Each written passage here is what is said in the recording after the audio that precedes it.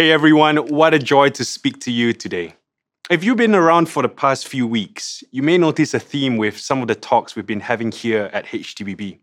2 weeks ago, Jacinta preached about the life of Joseph and how God has a good plan for us. And that means that we can live a life of purpose. Pastor Benny spoke last week about how God is in control. The battle is the Lord's, and that means we can live a life of surrender. And today I want to talk to you about how God wants to give us a life where we can live this life of no regrets. I recently came across a brilliant Reddit thread with the title, Instant Regret. And here are some of the posts. This one says, try taking a picture posing with birds. Instant regret. This one says, try taking a picture posing with monkeys. We already know that's a terrible idea. Instant regret.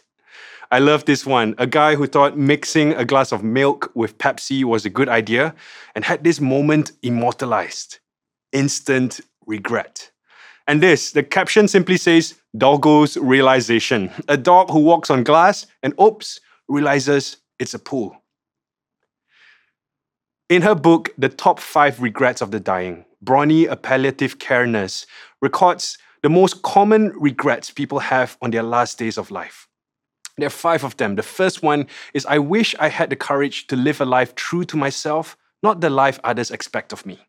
The second one is, I wish I hadn't worked so hard. Thirdly, I wish I had the courage to express my feelings. Number 4, I wish I had stayed in touch with my friends. And number 5, I wish I had let myself be happier. So here's a question. How would you measure your life?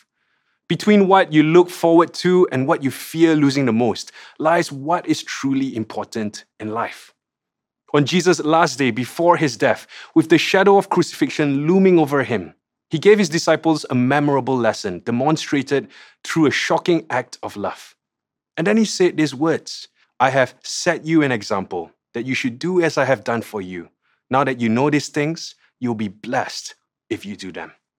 What did Jesus do that was so important that he timed it in the last few hours of his life? And then he said to his disciples, yours will be a life of no regrets, a life that is blessed and full if you follow my example. My talk today is about that moment when Jesus washed his disciples' feet and how we can ask 3 questions of ourselves to live a life of no regrets. So let's read from John 13, verse 1.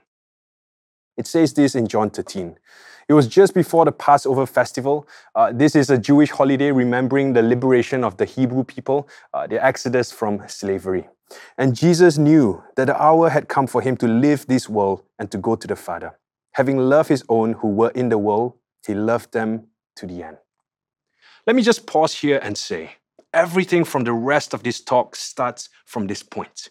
You are loved, Jesus loves you, and the Creator who knows you completely loves you unconditionally. Verse 2. The evening meal was in progress, and the devil had already prompted Judas, the son of Simon Iscariot, to betray Jesus. Jesus knew that the Father had put all things under his power, and that he had come from God and was returning to God. So he got up from the meal, took off his outer clothing, wrapped a towel around his waist. After that, he poured water into a basin and began to wash his disciples' feet, drying them with the towel that was wrapped around him. He came to Simon Peter, who said to him, Lord, are you going to wash my feet? Jesus replied, you do not realize now what I am doing, but later you will understand. No, said Peter. Bian la, paiseh la. Don't need to wash my feet la. That's the New International Hokkien version. No, said Peter, you shall never wash my feet. And Jesus answered, unless I wash you, you have no part with me. Then Lord Simon Peter replied, not just my feet, but my hands and my head as well. And Jesus answered, those who have had a bath need only to wash their feet. This was him essentially saying, this moment is not about your salvation. That is secure and once and for all. This is about your need for daily repentance and cleansing. Because for those who have received Christ as Lord, their whole body is clean. And you are clean, though not every one of you. For he knew who was going to betray him, and that was why he said, not everyone was clean. Amen. Let's pray. Lord, we thank you for your love for us and for your example. So speak to us right now through your word, we pray. Amen. How do we live a life of no regrets? This story that we just read a moment ago of Jesus washing his disciples' feet challenges with 3 questions. Firstly, will you have your feet washed by Jesus? Secondly, will you have your feet washed by others? And thirdly, will you wash the feet of others? The first question that confronts us is, will you have your feet washed by Jesus? You know, the context of the first century Middle Eastern world was a world in which it was common for people to wear sandals or to go barefoot on rough, muddy, and dirty terrain. Most roads were not paved. Most travelers walked on foot. And so foot washing was a practical activity that was necessary, but with a social dimension. Ancient historians record for us that the practice of foot washing was usually considered a woman's task, often assigned as a chore of female slaves. It was considered one of the lowest works for a servant to perform. Interestingly, ancient Romans believed that they could only approach their gods if they were fully cleansed, and so foot washing was a ritual before sacrificial offerings were made.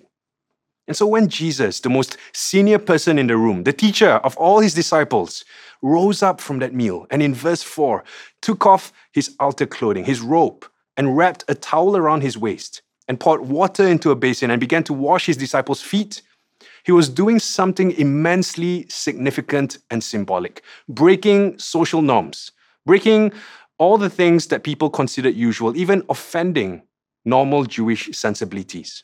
It'd be like a boss saying to an intern, hold on, cameraman, let the intern sit in the middle. I'm just going to hop to the back and I'll stand at the back of this photo.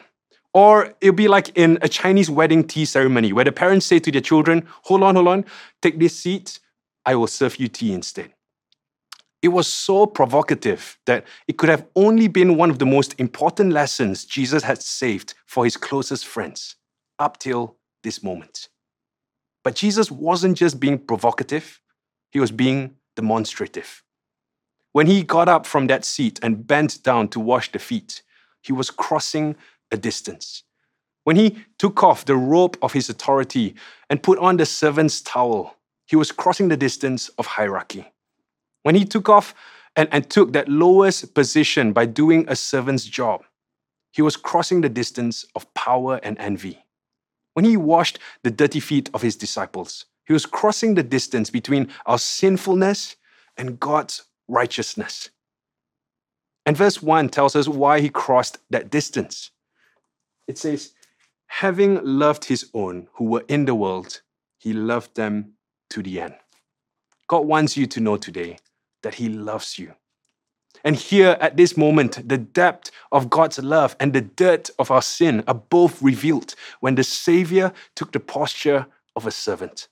The God of all majesty, who at a word created the universe, who turned dust into man, whose breath gives life to lifelessness, who knows the end from the beginning, who comes to us taking the form of a servant.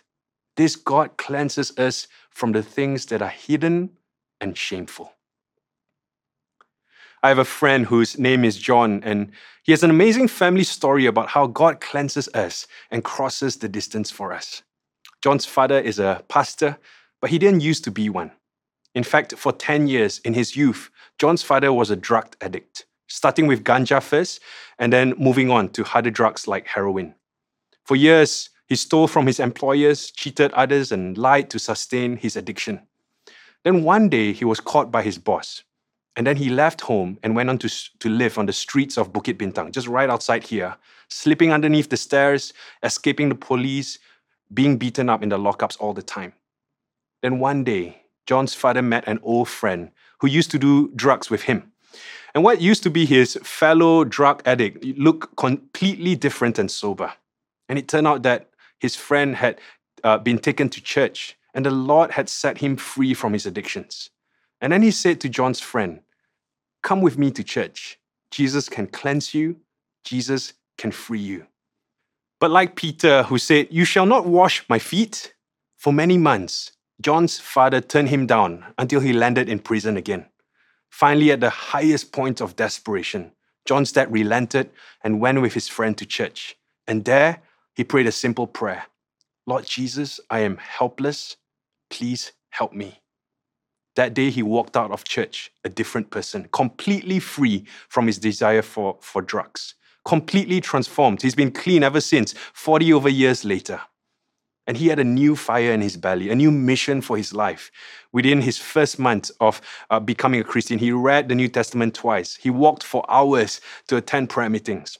And that was the beginning of a life of service. And in the years to come, John's dad would go on to Bible school, would work in a drug rehab center, would join seminary, and then become a pastor to help others like him. This would be the family story that John would grow up listening about, a story about the cleansing power of Jesus that overcomes addictions. But later on, in his own life story, John himself would experience that same power and cleansing. And today he testifies about how this same power gave him strength to overcome a porn addiction. Only Jesus can cleanse us from sin. Only Jesus can draw us into relationship with the Father. And this is why he said in verse 8, unless I wash you, you have no part with me. You see, only God can cleanse us from the dirt of our sin. Yet, it would cost him everything to cross the distance between the sin of humanity and the righteousness of God. It was the writer of Hebrews who says, nothing can separate us from the love of God, which is in Christ Jesus our Lord. And today, you can know that God, who knows you completely, loves you unconditionally. And he meets you at a place of undeservedness. But here too, there is a choice. Do we allow Jesus to cleanse us, to come near to that which we are ashamed of, and to wash the parts of us that need cleansing? In verse 2, we read, when the evening meal was in progress, he got up from the meal, took off his outer clothing, and wrapped a towel around his waist. Actually, this itself tells us how much he loved his disciples. What would make a Malaysian stop eating in the middle of his meal? When he gets up to refill his plate. Through the ages, Christians have tried to remember and reenact this powerful story of Jesus washing his disciples' feet. And whilst we don't practice this as a ritual here in this church, we can appreciate it as an object lesson about who God is. So can I invite very kind and sporting Asher to come join me here, to join me in a little demonstration of what this moment might have looked like. Let's give it up for Asher. Let's thank him on the comments in the chat. Thank you so much for joining us. Every moment in this story was both a practical act of love and a symbolic act of a greater truth about Jesus. In fact, Jesus' entire ministry was symbolized through the movements that he made at this meal. It says in verse 4, he got up from the meal, took off his outer clothing, and wrapped a towel around his waist. Now, why did Jesus take off his outer clothing? Scholars would note that this outer clothing was a robe that signified Jesus' authority as Lord and King. In Philippians 2, it says, Jesus, though he was in the form of God, did not count equality with God a thing to be grasped, but emptied himself, taking the form of a servant, being born in the likeness of men. On the Day of Atonement in the Old Testament, the high priest would remove his outer garment and enter into the Holy of Holies, taking the iniquity of the people with him for the forgiveness of the people's sin. Jesus gave up his glory to save us. And taking off his robe, he would then put on the towel of a servant. In verse 5, we read that after putting on the towel around him, he would pour water into the basin and begin to wash his disciples' feet. So Asher, thank you for wearing clean socks today for this illustration. Jesus begins to wash his disciples' feet, and if you can imagine with me, he begins to go from disciple to disciple across the table, and he begins to wash their feet one by one. And as he washes their feet, imagine the water becoming dirtier with the dirt that the disciples had brought into the space. And imagine his towel getting dirtier and dirtier. Sorry, this is not very absorbent from Mr. DIY. As he begins to dry and remove the dirt from the feet of his disciples. The water becomes dirtier, the towel becomes wetter and dirtier, but the feet become cleaner. This is the moment that we see three truths about who Jesus is. That he's the God who comes to us, who crosses the distance to meet us. He's the God who cleanses us like only God can. And thirdly, he's the God who generously loves us. The first two are things that only Jesus can do. But the third is what he calls us to emulate. He says, follow my example. Now, there is one more challenging question than even this first question.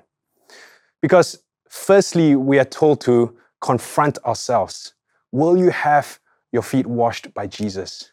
But secondly, this text challenges us with another question. Will you have your feet washed by others? See, this is perhaps more challenging than even the very idea of a loving God who washes our feet, because Jesus is the God who comes to us, and yet he's also the God who made us in his image, to be his hands and his feet. In Genesis 1, God said, let us make mankind in our image, in our likeness. So we are his image bearers, not God, but like God. But being God's image bearers also means that not only am I an image bearer, it also means that others too are his image bearers. So when Jesus said, do as I have done for you, wash one another's feet, he was not only challenging us to a posture of generous giving, but also to a posture of gracious receiving. We're called to a life of radical generosity and humble vulnerability. Washing one another's feet means that sometimes I'm in the place of serving like Jesus, but at other times, I'm in the seat of vulnerability.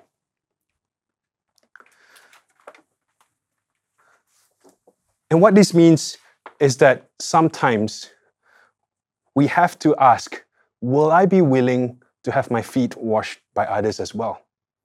This is the seat of vulnerability, the seat where I ask others for help, the seat where I'm reliant on the grace and the goodness of other people.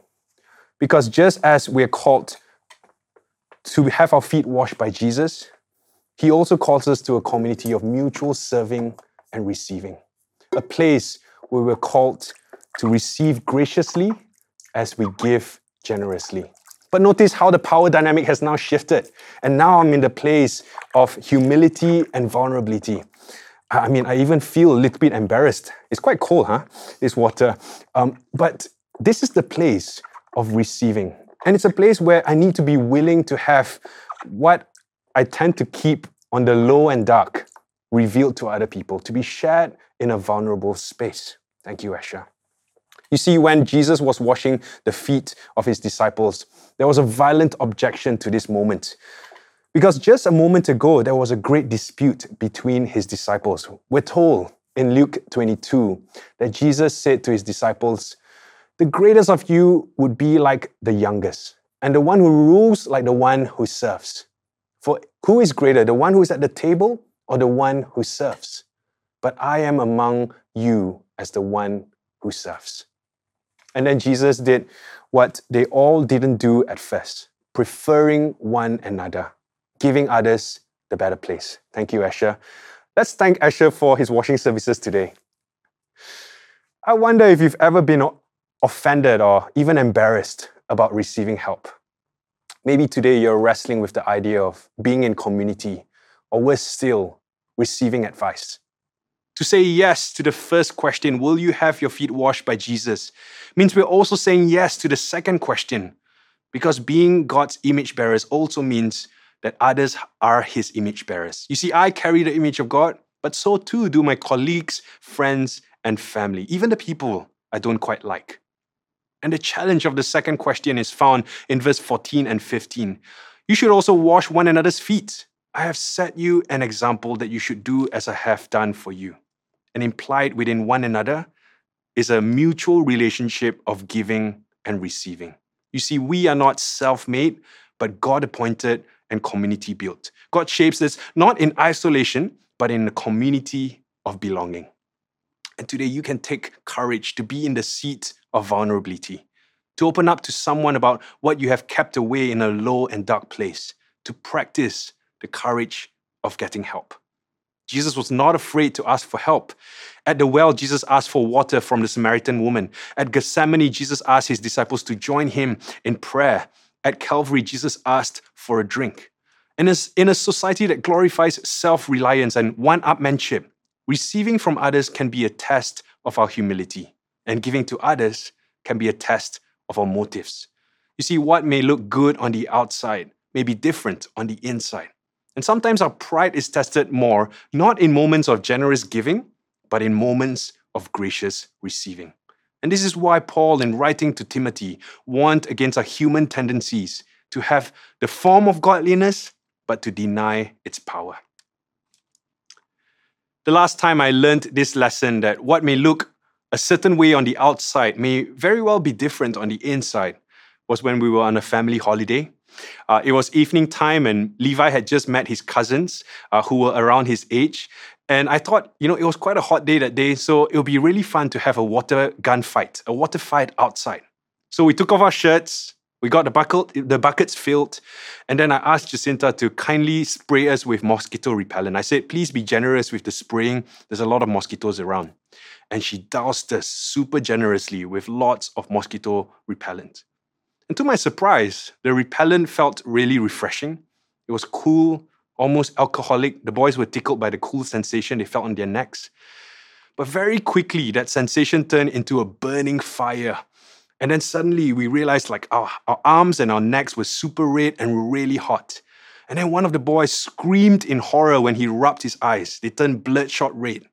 And I ran to pick up the bottle again. And then I realized it wasn't mosquito repellent. It looked like it. It smelled like it, but in Chinese characters, it read, Deep Heat Muscle Egg Spray, designed to increase blood circulation and provide targeted heat. You see, we don't really know what's inside our hearts until they are revealed by moments of giving and receiving. At the seat of service, love moves from being an idea to a practice. And in a community of mutual serving, love turns from being a form of godliness to a transformative power. So to loosen the grip of greed, learn to give generously. And to loosen the grip of pride, learn to receive graciously. In verse 8, Jesus answered Peter's protest, saying, unless I wash you, you have no part with me. Unless we serve each other, we have no real belonging. A life of meaning, a life of no regrets is found in the place of belonging. So will you have your feet washed by Jesus? Only a dependence on Jesus can cleanse you. Will you have your feet washed by others? Only a place of belonging can build you.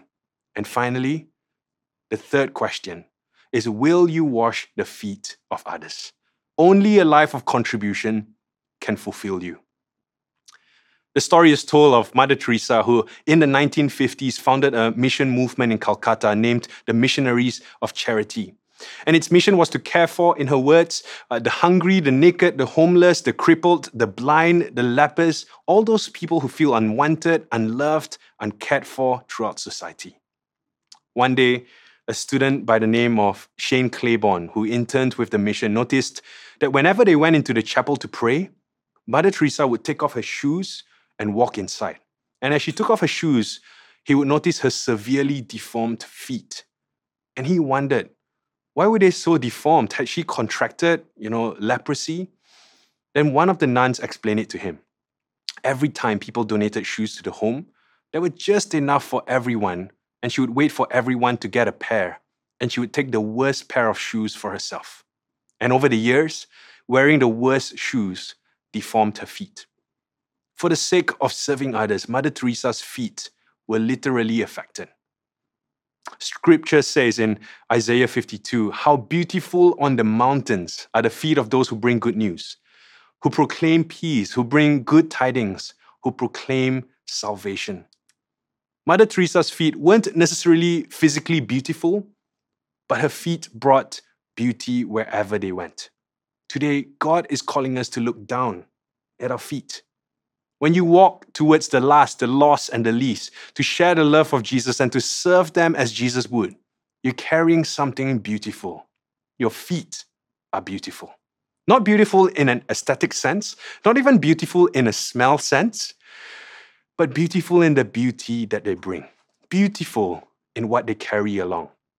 Because those who carry the good news, who walk across the ugliness of the world to reach others, walk with beautiful feet. And now God makes beautiful the things in our lives that are ugly. And this is why Jesus said in verse 14, "Now that I, your Lord and teacher, have washed your feet, you should also wash one another's feet. I have set you an example that you should do as I have done for you." And Jesus models the kind of love and generosity that would meet needs in the lowest and unlikeliest places, in the place of hard hearts and dirty feet. You see, serving others begins when we relinquish that best seat, when we choose to eat last, when we are first to face the dangers for others. It means we lead first from a floor of care before pushing past the ceiling of challenge. No one gets left behind. We never achieve excellence at the expense of loving others. To wash other feet is to do three things: to come close, to give dignity, and to get practical. Christian service is the ministry of presence, getting proximate with the need. It's the ministry of dignity, giving value to all people. It's the ministry of kindness. There's no act of service that is too low for a Christian to perform. And it inspires and brings healing. Over a month ago, I heard this amazing story of how God blesses us in the context of mutual serving. At HTBB, we were playing host to the Alpha Regional Gathering when we welcomed hundreds of pastors from around the region to receive training. And one of our staff, whose name is Pastor Martin, had a bad fall just a week before he was supposed to fly out here from Sabah. And it was a really bad fall. He had to be sent to the hospital in an ambulance, and the doctors found that he had damaged his spine. And for 6 days, he couldn't stand. The x-ray showed a fractured spine, and the doctors advised no travel, complete rest. But being stubborn and full of excitement about the week, Pastor Martin felt he really needed to be there. And so he mastered his strength, he boarded the flight, he made it for the week. And this wouldn't be good advice for everyone else, but Pastor Martin really just felt the kind of faith that he was going to be okay. During the week, he helped out in the hosting team, welcoming people, ushering them, giving them directions on how to get registered for the event. It was also one of the few jobs that required standing the most, which went directly against the doctor's orders. As he welcomed people that day, a delegate from India passed him by, and he didn't even know where to get registered. So Pastor Martin helped him out. He said, "Go this way, you'll pass this place, and you'll find the registration table." And moments later, the man passed him again, and then he stopped in his tracks, looked at him, and before he could be stopped, he gave him a tight bear hug. And Pastor Martin was filled with excruciating pain as the guy squeezed him tight. And then he realized the pain was completely gone. Not a single sensation of discomfort. And he knew in his heart of hearts, he had been miraculously healed. When he got back to Sabah, the following Monday was his next checkup with the doctor. And the doctor was completely perplexed. No painkillers, no pain, just a beaming Pastor Martin smiling widely, standing upright. And then the doctor looked at him for a long time, completely confused, and with a wave of conviction, without even a prior conversation about his religions, without even knowing anything about Pastor Martin, the doctor said, "It's been a long time since I've been to church." He knew he was looking at a miracle. When Pastor Martin was healed, he asked the man who hugged him, "Why did you do it? Did you know that God used your hug to heal my back?" And the man said, "I hugged you because I felt an overwhelming sense of love for you. I couldn't help noticing how much you loved serving others, doing something so simple and so small. So I hugged you to say thank you." But God used a grateful hug as the vehicle for a supernatural healing. To have your feet washed by Jesus is to have your life transformed to be like Him. It's to carry a message of the good news of God's love for others and to live out and represent that love to others. To cross the distance of race, class, gender, and age to serve as Jesus does. And when we do this, we begin to live lives of no regrets and live every day in light of what is most important and eternal. So will you have your feet washed by Jesus? Will you have your feet washed by others? And will you wash the feet of others? We can only draw from a well that has been filled. And that's why we pray, come Holy Spirit, fill us with your love. So let's wait right now, wherever you are. You may want to raise your hands in hopeful expectation about what God is doing right now in this moment. And we pray that simple prayer, come Holy Spirit, we need you, we wait for you.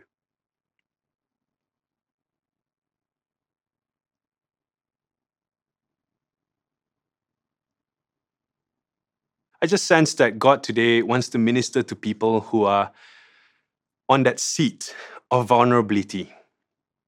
It takes a lot of humility to be in a place where you're relying on someone else. And I see a picture in my mind's eye, someone in the hospital receiving care.